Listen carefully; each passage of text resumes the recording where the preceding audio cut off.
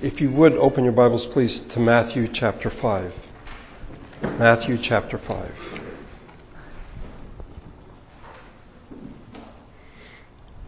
Today we'll be looking at verses 38 through 42 of Matthew 5.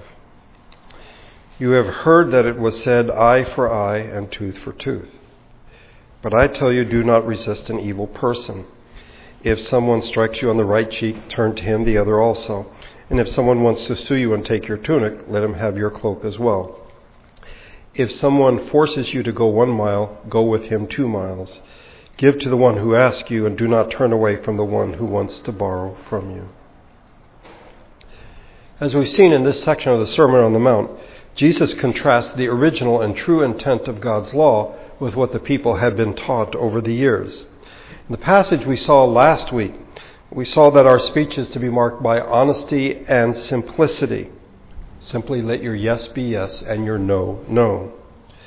Honesty and truthfulness are, in fact, the point of God's law.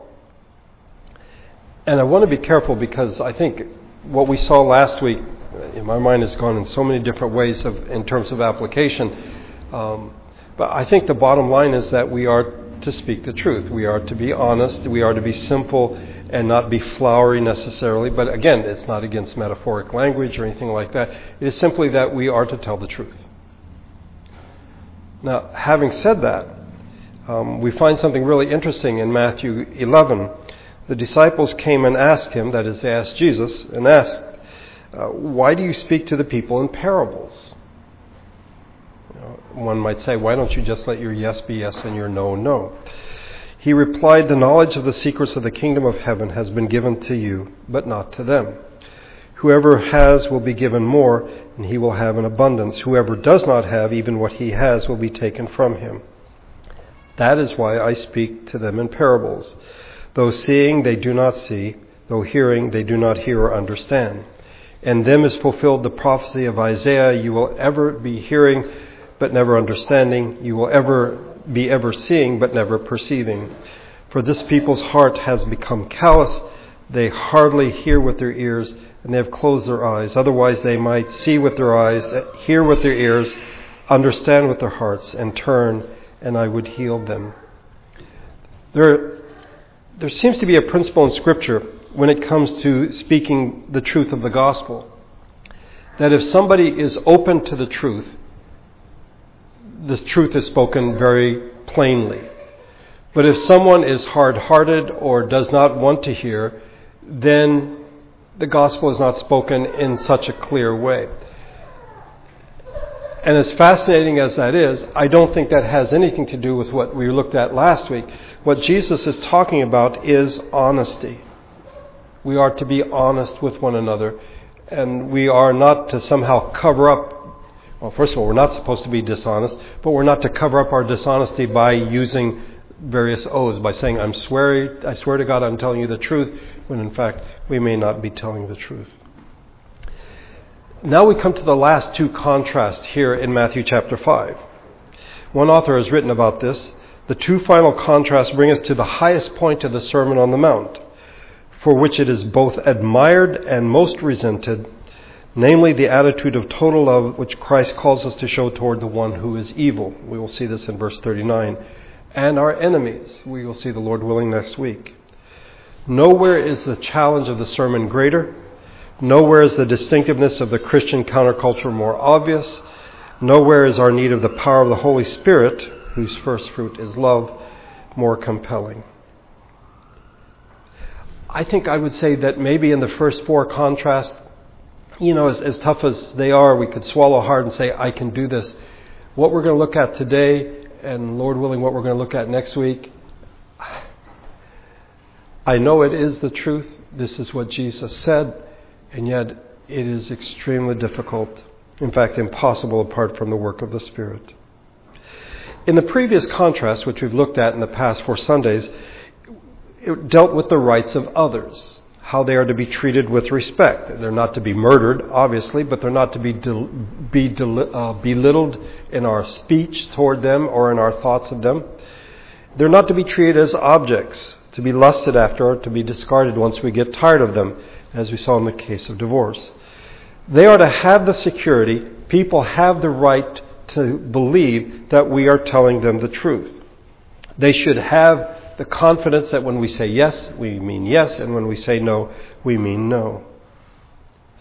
But now we come to these last two contrasts, and they deal with our rights. We've been talking about how to treat other people, but how are people supposed to treat us? I am not to belittle or humiliate or insult another person, but what if I'm insulted? What if I'm humiliated by someone else? I am to treat people with respect, but what if I'm not treated with respect? I am to be a person of my word, but what if others are not honest with us? Jesus addresses the issue of how we are to respond when people do not treat us as we are in fact supposed to treat them.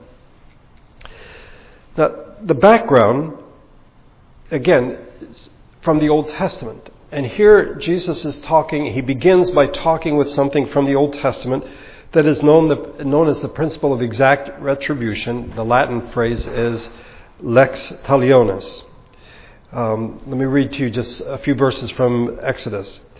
But if there is serious injury, you are to take life for life, eye for eye, tooth for tooth, hand for hand, foot for foot, burn for burn, wound for wound, bruise for bruise. And then in Leviticus, if anyone injures his neighbor, whatever he has done must be done to him. Fracture for fracture, eye for eye, tooth for tooth. As he has injured the other, so he is to be injured. Whoever kills an animal must make restitution, but whoever kills a man must be put to death. And then again in Deuteronomy 19, show no pity, life for eye, tooth for tooth, hand for hand, foot for foot. This is the principle of justice that we find in the Old Testament. And it lays out justice, I think, in two very important ways. First of all, it specifies that when somebody has done wrong, they are to be punished. You just don't say, well, yeah, that whatever. We just don't brush it off. That if somebody does something wrong, they are to be punished. But secondly, the punishment is to be limited. Okay. Now, oftentimes when people read what I've just read, it sounds to them to be very cruel.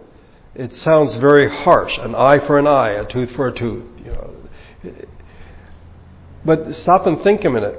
It in fact limits what you can do. So if in fact somebody has gouged out your eye, you can't kill that person. Okay? The punishment is in fact to match the crime. It is not to go beyond. And if you look, for example, at the Babylonian legal code in the ancient world, if a contractor built a building and it collapsed and people were killed, not only was he to be killed, but his entire family. Okay? God's law is if you kill someone, you in fact must be put to death. It is not if you kill someone, your whole family has to be put to death. So what we find in this system of justice is that there is a definition of justice. There's to be punishment, but there's also a restraining of revenge. You might want to kill a man's whole family for what he has done, but no, you cannot do that. If somebody gouges out your eye, you may want to kill them, but no, you cannot. There is a limit to the punishment that can be exacted.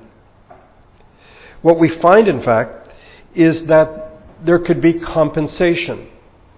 So if, in fact, I accidentally gouge out your eye, you wouldn't have to gouge out my eye. I could make financial compensation. I could give you money to pay for that. But there were limits. So there is such a thing as what is wrong, and there is also a limit to the punishment that can be exacted. The law of God does not give us the right of revenge. In fact, in Leviticus, it says, do not seek revenge or bear a grudge against one of your people. Next part, but love your neighbor as yourself. Okay.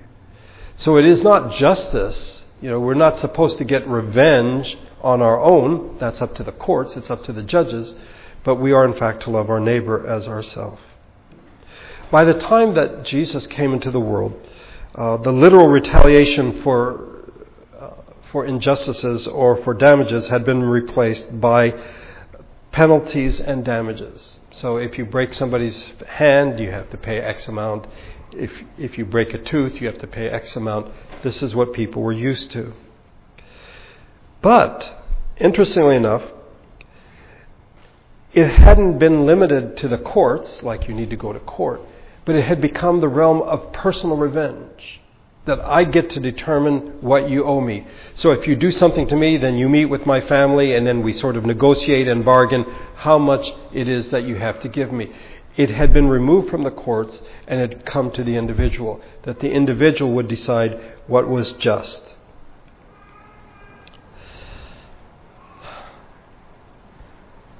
We've been blaming the Pharisees for a lot these past few weeks, but I think even without the Pharisees, there is something in the human heart that wants revenge. We want revenge. That's just the way that we are. And what Jesus affirms here, in speaking of this principle, is that it is not applicable to our personal relationships. That is to say, I do not have the right, if you break my tooth, to break your tooth. That is not something that is given to me. It's given to the court system, to the judicial system, to the community at large, but not to me as an individual.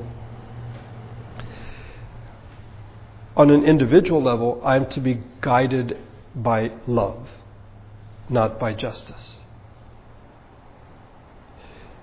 Now, I think during the time of Jesus, I would argue that much as it is today, people wanted revenge. And so they liked the idea of justice, but they liked the idea of personal justice rather than loving one another. I think one way to begin to see this as we should is to think in terms of family or friends. You see, if a stranger does something to us, I think we're more likely to seek revenge. But if a family member accidentally does something because of our affection, because of our relationships, we are less likely to seek justice. Or if it's someone who is a close personal friend. Jesus here tells us this is the way we are to treat all people in our personal relationships. We are not to seek justice, but we are to be guided by love. Jesus gives 4 examples of injuries that we may suffer and how we are supposed to respond. They all could come under the heading of your honor being injured. That is, somehow somebody has offended you, and not simply by words, but they've actually physically assaulted you. How are you supposed to respond to this? If you look at verse number 39, but I tell you, do not resist an evil person. If someone strikes you on the right cheek, turn to him the other also. We have 2 statements here. The first one basically is the principle, do not resist an evil person. And then the second statement, in fact, provides context and gives us an example. If someone strikes you, Jesus says, you'll notice he doesn't say if someone strikes your neighbor or if someone strikes someone in your family, but if someone strikes you. This is the issue here. If something happens to me personally, what am I supposed to do? Jesus says, do not resist an evil person. Well, what does it mean to resist? To oppose, to withstand, to take a stand against? It's interesting that the word that Jesus uses is used in different ways in the New Testament. It is used speaking of opposing the truth in 2 Timothy. Just as Jannes and Jambres opposed Moses, so also these men oppose the truth. And also in 2 Timothy, talking about Alexander the metal worker, he strongly opposed our message. I don't think that's what Jesus has in mind here. How about answering the truth? Not only standing in opposition, but answering the truth. Jesus says, I will give you words and wisdom that none of your adversaries will be able to resist or contradict. The Spirit will give them the words and no one could answer them. In fact, this happened with Stephen. As he was speaking before the Sanhedrin, they could not stand up against his wisdom. But there's another way in which it's used that is somewhat puzzling. Here it means resisting the evil one and all the powers of evil. Ephesians 6. Therefore put on the full armor of God. I think we know this passage. so that when the day of evil comes, you may be able to stand your ground, and after you have done everything, to stand. That is, you oppose the evil one. In James chapter 4, submit yourselves then to God, resist the devil. There he is. Resist the devil, he will flee from you. In 1 Peter, be self-controlled and alert. Your enemy, the devil, prowls around like a roaring lion looking for someone to devour. Resist him. Okay. Why do I say it's puzzling? Well, because Jesus said don't resist an evil person, and yet here we're told that we are to resist the evil one. By the way, before we get too carried away, you say, what's the contradiction? You will notice that Jesus acknowledges that there are evil people in the world. I think there are many today who might not accept that. You may remember after 9/11, President Bush referred to the evil that these people had done and referred to them as evildoers. And at least in the academy and universities, people were outraged. They thought you can't use that word. Evil is a 4-letter word. You can't use that. And I probably told you the story that I think it was at Rutgers. There was a panel and there were 4 faculty members talking about 9/11. And one of them realized, boy, these other 3 don't think the way I do. And he asked them, were these evil men? And they would not acknowledge that.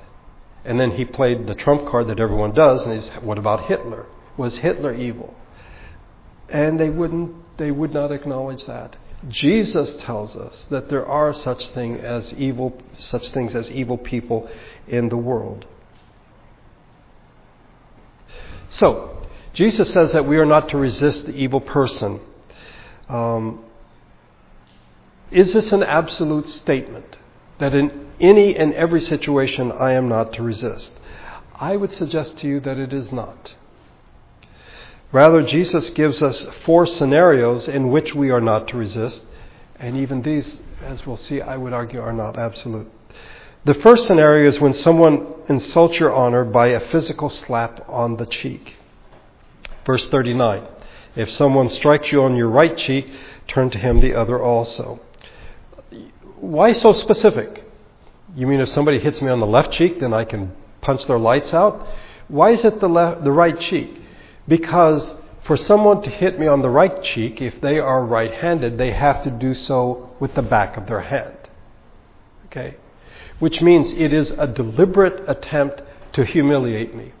It's not necessarily to cause physical pain. It may in fact do that, but it is more an attempt to embarrass me, to humiliate me, to degrade me in some way. Jesus would in fact be our example in this. In the Old Testament prophecy we read, I offered my back to those who beat me, my cheeks to those who pulled out my beard. I did not hide my face from mocking and spitting. In Matthew's account, before Jesus was put to death, then they spit in his face and struck him with their fist. Others slapped him and said, prophesy to us, Christ, who hit you? Then the governor's soldiers took Jesus into the praetorium and gathered the whole company of soldiers around him. They stripped him and put a scarlet robe on him, and they twisted together a crown of thorns and set it on his head. They put a staff in his right hand and knelt in front of him and mocked him. Hail, King of the Jews, they said. They spit on him and took the staff and struck him on the head again and again. After they had mocked him, they took off the robe and put his own clothes on him. Then they led him away to crucify him. Peter tells us, to this you were called because Christ suffered for you, leaving you an example that you should follow in his steps. He committed no sin and no deceit was found in his mouth. When they hurled their insults at him, he did not retaliate. When he suffered, he made no threats. Instead, he entrusted himself to him who judges justly. We are to obey his command. We are to follow his example.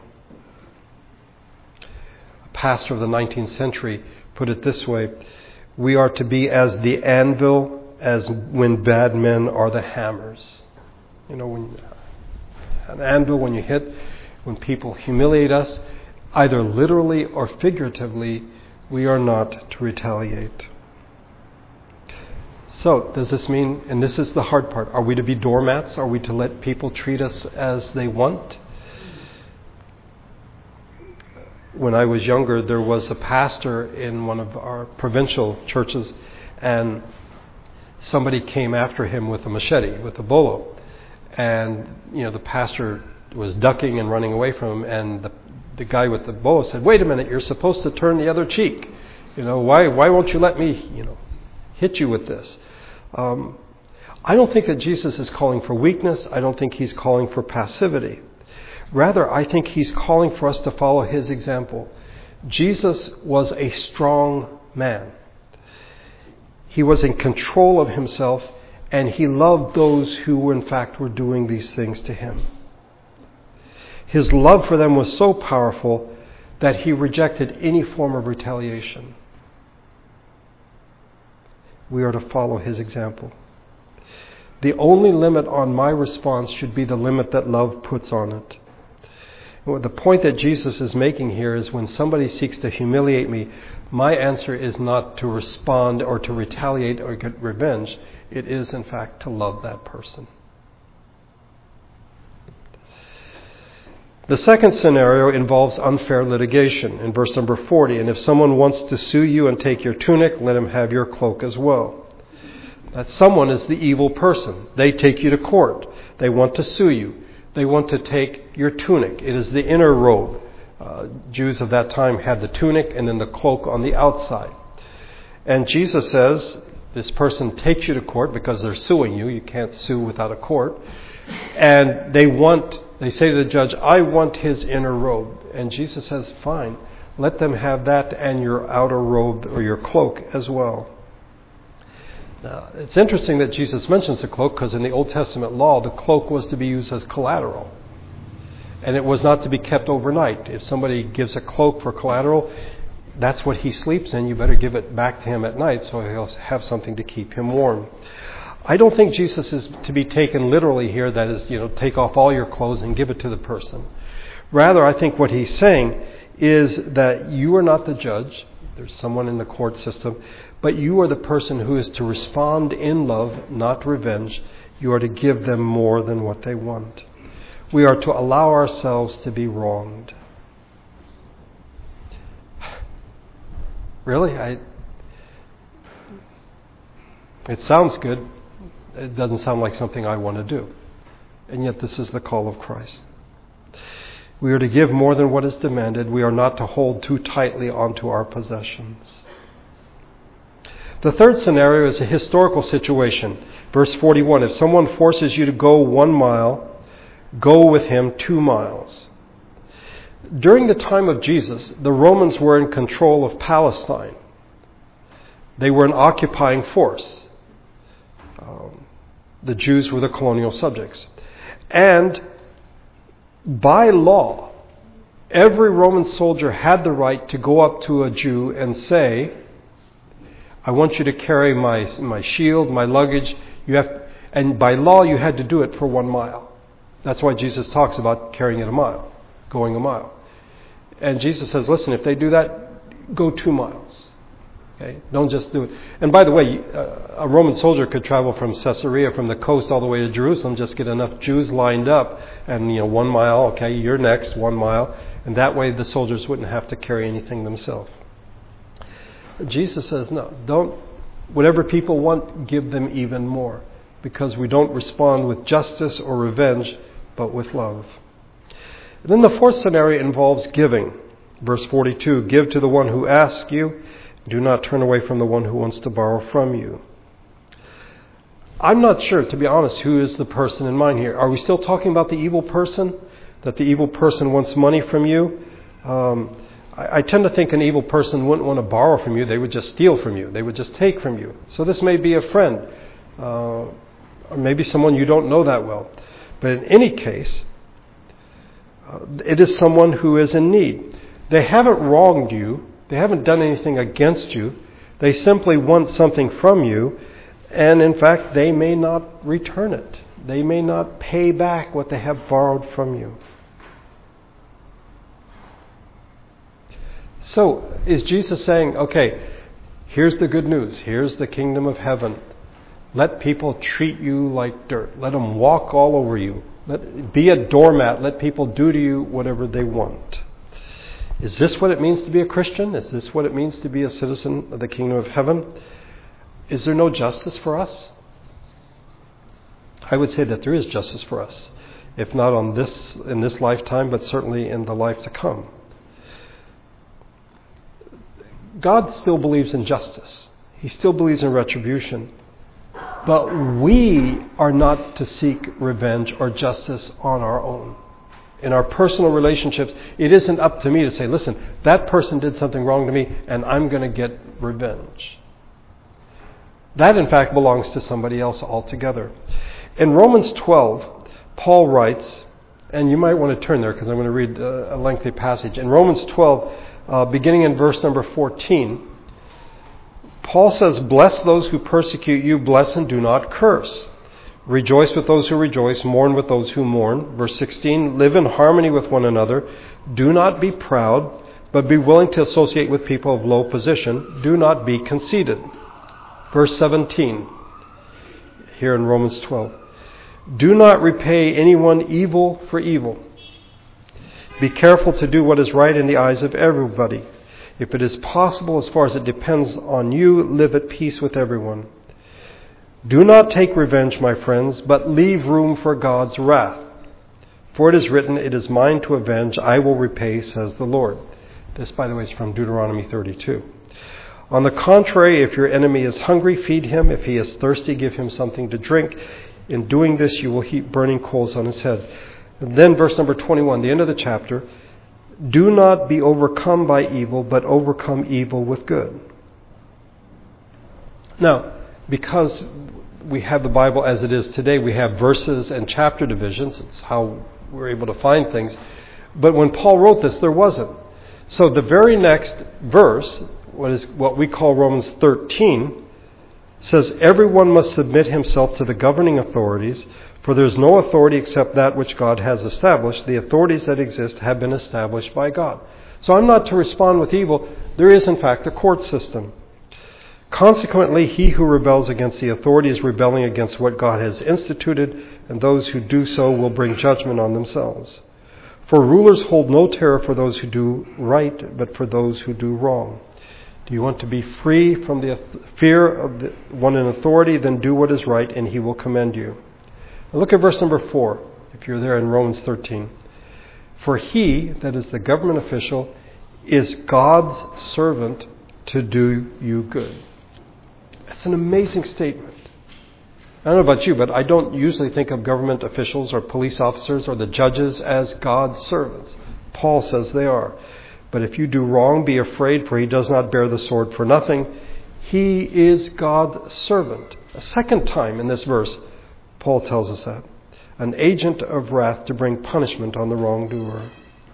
So we are not to seek justice apart from the governing authorities.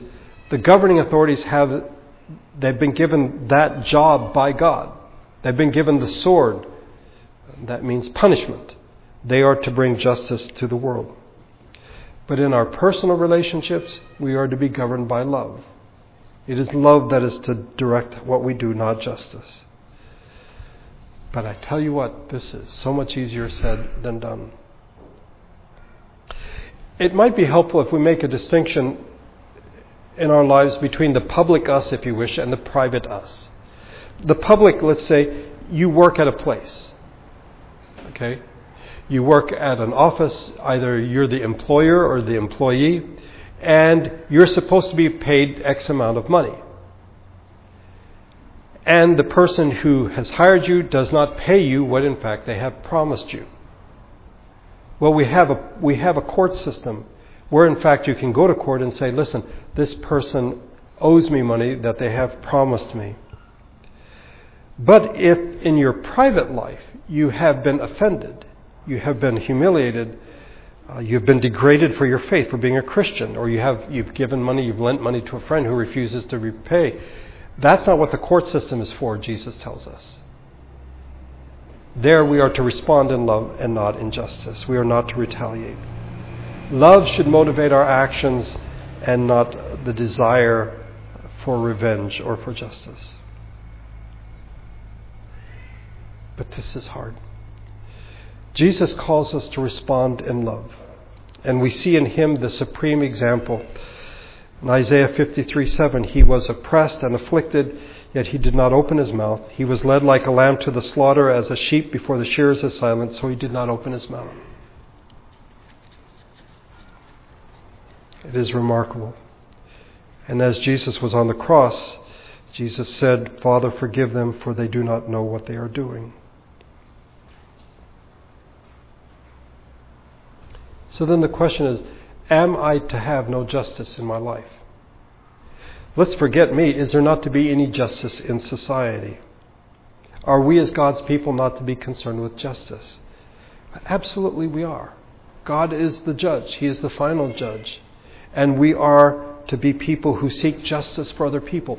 For those who are on the outside, those who are weak, the fatherless, the widows, the poor, the oppressed, the alien, we in fact are to fight for them for justice, but not for ourselves. We do it for them because we love them. We don't do it for ourselves because the person who has wronged us, we are to love them as well. God has ordained that there be governments, and that they are there to protect the citizens. They are there to protect the non-citizens. They are to punish wrongdoers. They are to maintain peace and justice. So I'm not to take that into my own hands. And you know what? This is easy, I would say, for me to say, but if somebody did something against someone in my family, I think it would be very hard for me to say, well, we have a judicial system, we have judges, we have the police, and no, I think there is something within us that says, I will take this into my own hands. We are not to respond seeking revenge, but with love.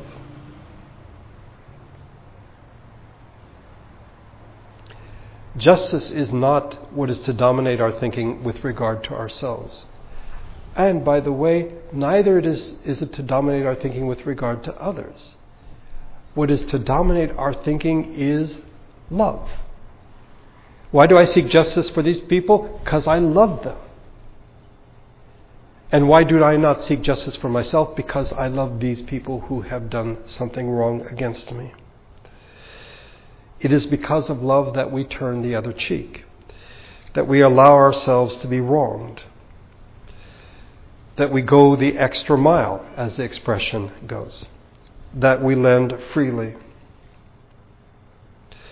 I would add, though, that there are times when we do not turn the other cheek, because to do so enables the other person. It doesn't really help them.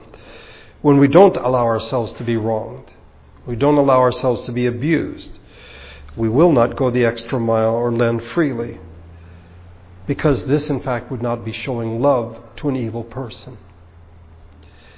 See, love redirects us, and that is its function, I think, its purpose, away from being self-centered. It is when I am guided by love that I think about others. I don't think about myself. That I seek to serve God and not myself. When you look at the parents we have here in our congregation, and if you could sit down and listen to their stories about the nights that they went without sleep, or got very little sleep. It is love that caused them to think more of the child than themselves. It is love that directed them to say, I need to take care of this child. There is such love for this child that it's like, yeah, of course they're tired. They haven't gotten a lot of sleep. But that's secondary. What is primary is this child. And this is the love that we are to have for our neighbors. We are to love our neighbor as ourselves. So when it comes to justice, we are to be warriors for justice for others because we love them. When it comes to justice in our lives, that's completely secondary because we love those who have done something against us. I remember hearing the story of a family in Canada whose teenage daughter was kidnapped and was missing for quite a while, and eventually her body was found. She had been kidnapped by a sexual predator and had been abused and murdered. And when the police came and told her parents responded and said, "Who is this man? We must love him. We must show our love for this person." That's what it means to be a citizen of the kingdom of heaven. We are to show love. It's not to be about us. It isn't to be about revenge. Yes, we want the widow and the fatherless to be protected. Those who are poor, those who don't have legal standing, we want to protect them. Because we love them. It's love before justice. It's always love before justice. And if that's the way we act toward others when they are in need, then when we have been humiliated, when we've been wronged, when people abuse us, it's always love before justice. So we turn the other cheek. We give them our cloak. We go the extra mile.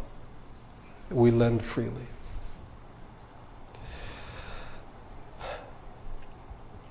But as I said, that is not always what we're supposed to do. There are times when we need to take a stand and say, "No, I will not allow you to continue to do this."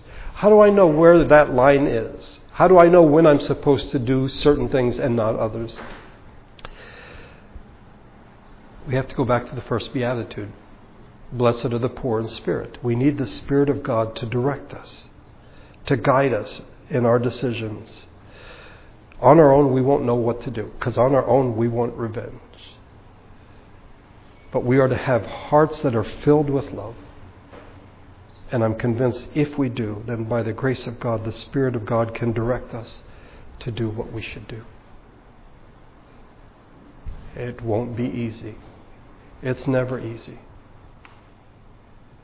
But we're not alone. Let's pray together.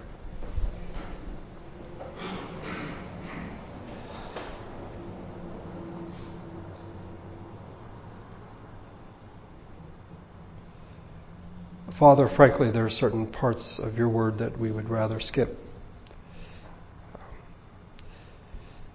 Because in many ways they don't make a lot of sense to us. Why should we allow people to strike us or to sue us wrongfully? To force us to do things we don't want to do.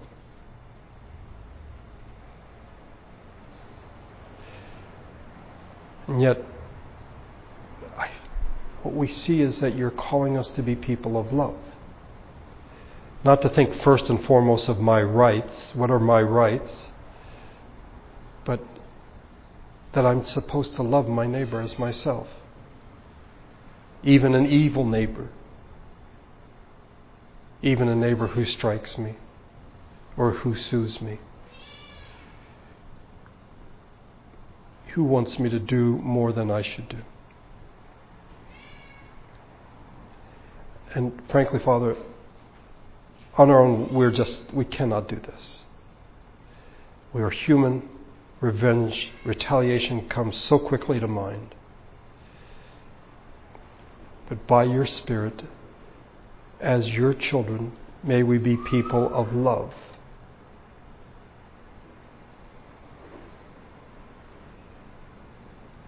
May we love you with all our being. And may we love our neighbor as ourselves. And may it be here with your people that we practice love. And then as we leave this place, day by day, moment by moment, by your Spirit, we show love for those around us, even those who are evil, even those who would do us wrong. You are the final judge. And one day all people will stand before you and all things will be made right. Help us to trust you.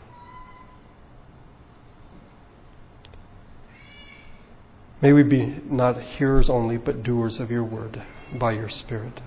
Thank you for bringing us together. Pray for Tom and Ann as they travel. You would give them safety. We pray for Mabet. Give the doctors wisdom. And we pray that you would heal her and raise her up. May your Spirit and your grace go with us as we leave this place today. We pray in Jesus' name. Amen.